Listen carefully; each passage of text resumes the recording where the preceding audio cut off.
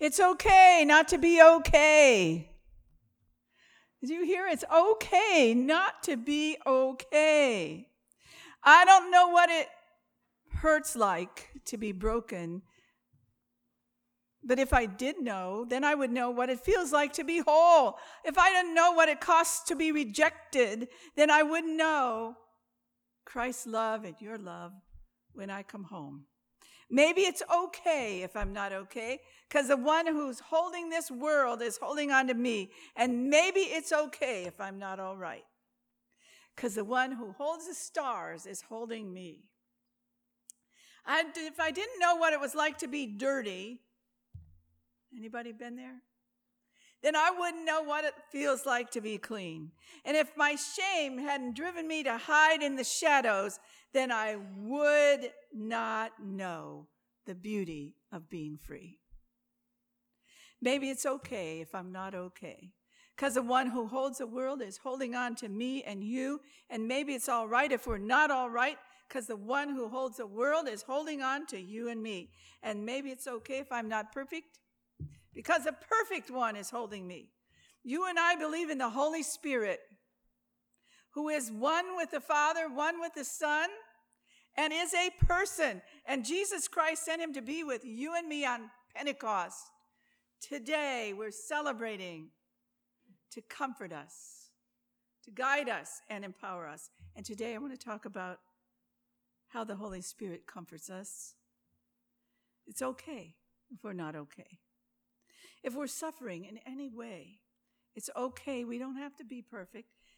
Only He is perfect, because you know that old saying in the Bible, when we are weak, He is strong.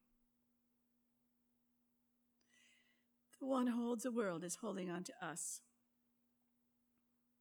Now, you heard this morning, as Denny read, how everybody thought everybody who was having this Holy Spirit experience was drunk. Well, Spirit of the living God, fall afresh on me. I want to be fresh and new, and I want to be drunk with the Spirit. How about you? Amen. Let's be drunk with the Spirit. You know what? I can't do this life alone. I just can't do it all by myself. I need you, but I need God. I need the Holy Spirit in you. I need us all to be together as one. I can't do it all alone, and I've never met anybody who could do it all alone. Have you? I know people who are trying. Some of them are in my family. That really bothers me. Spirit of the living God, fall afresh on me and all of them in my family who need you. I've seen people who thought they had it all together. One was at the conference last week. Big dude, strong, African-American, handsome, swagger. And he told about how he had it all together. He had a job. He had a house.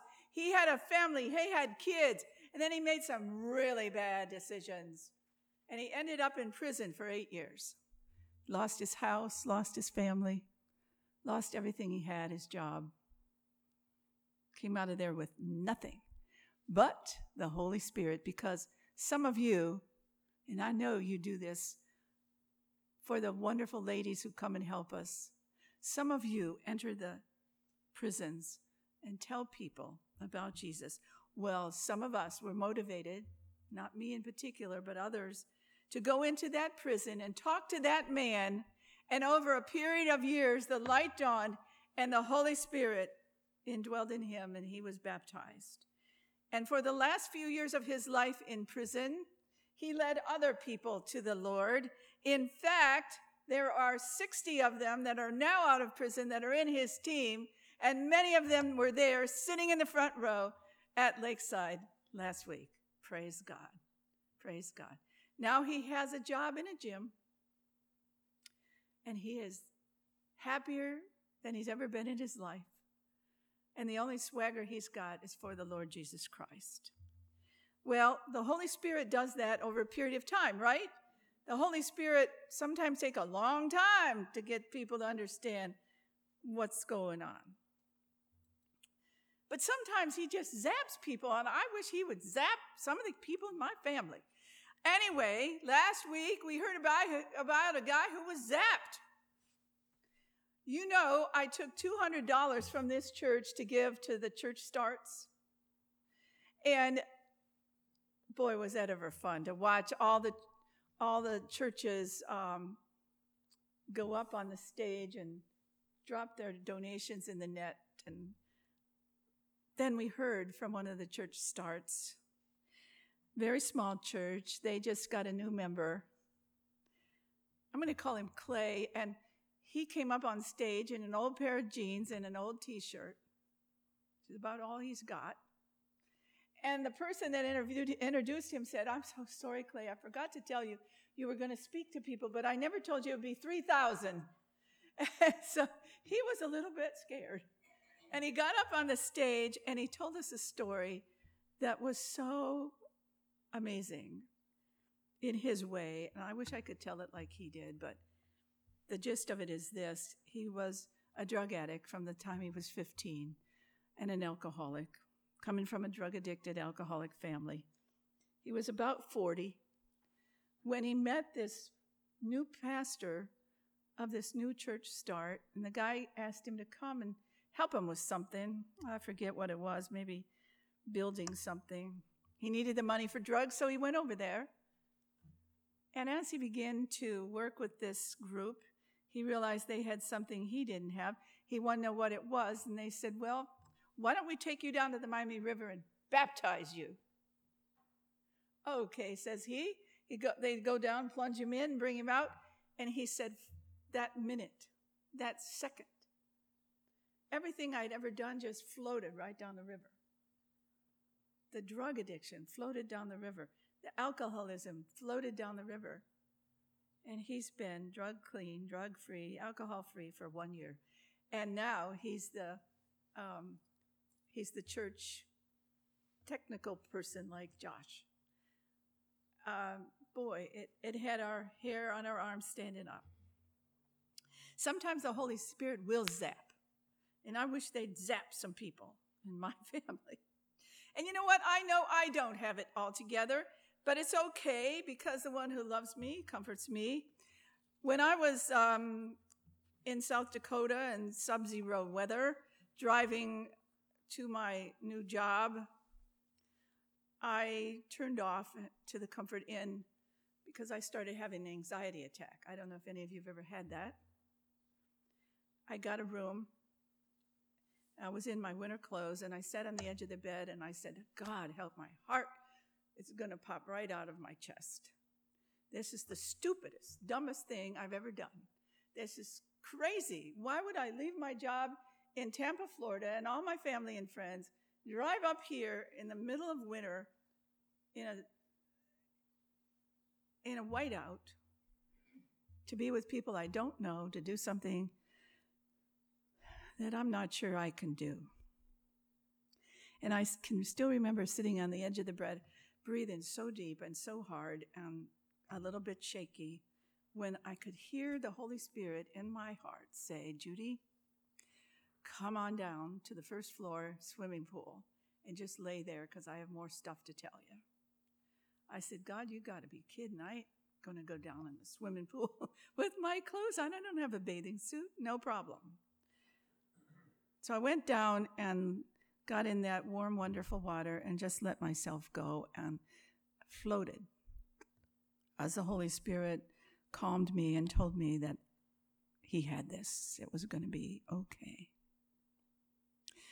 Sometimes when you go swimming, I know it's happened to you, and it's probably happened to you if you've been to the beach.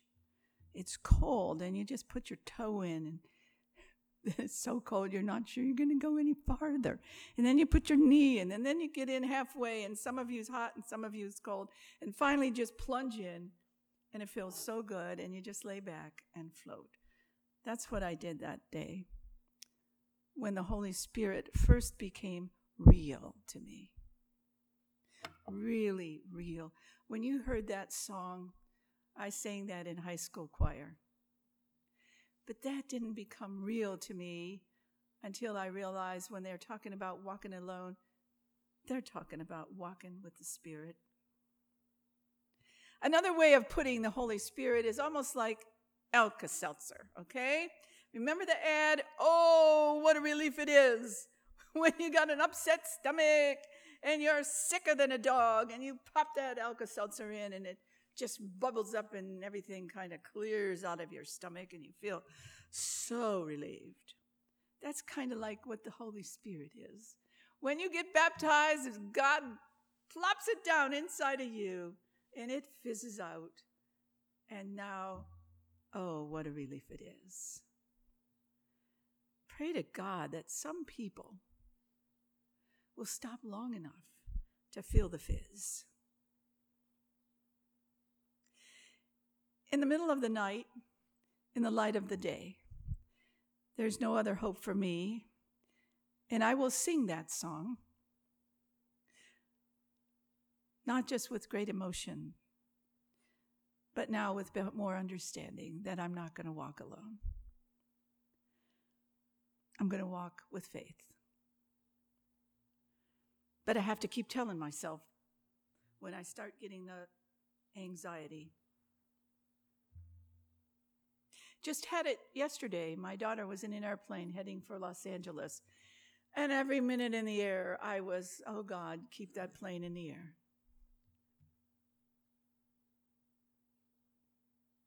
Holy Spirit doesn't go. Our faith comes and goes. Holy Spirit never goes. So when you walk through a storm, hold your head up high. And don't be afraid of the dark. At the end of the storm, there's a golden sky and the sweet silver song of a lark. Walk on through the wind, walk on through the rain. Though your dreams are tossed and blown, we've all had that. Walk on with hope in your heart, because you're never going to walk alone. The Spirit of the living God is with you and with me, and maybe it's okay if we're not okay, because the one who holds the world is holding us.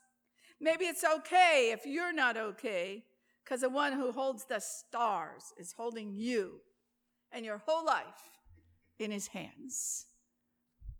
Will the congregation say amen? Amen. Hallelujah.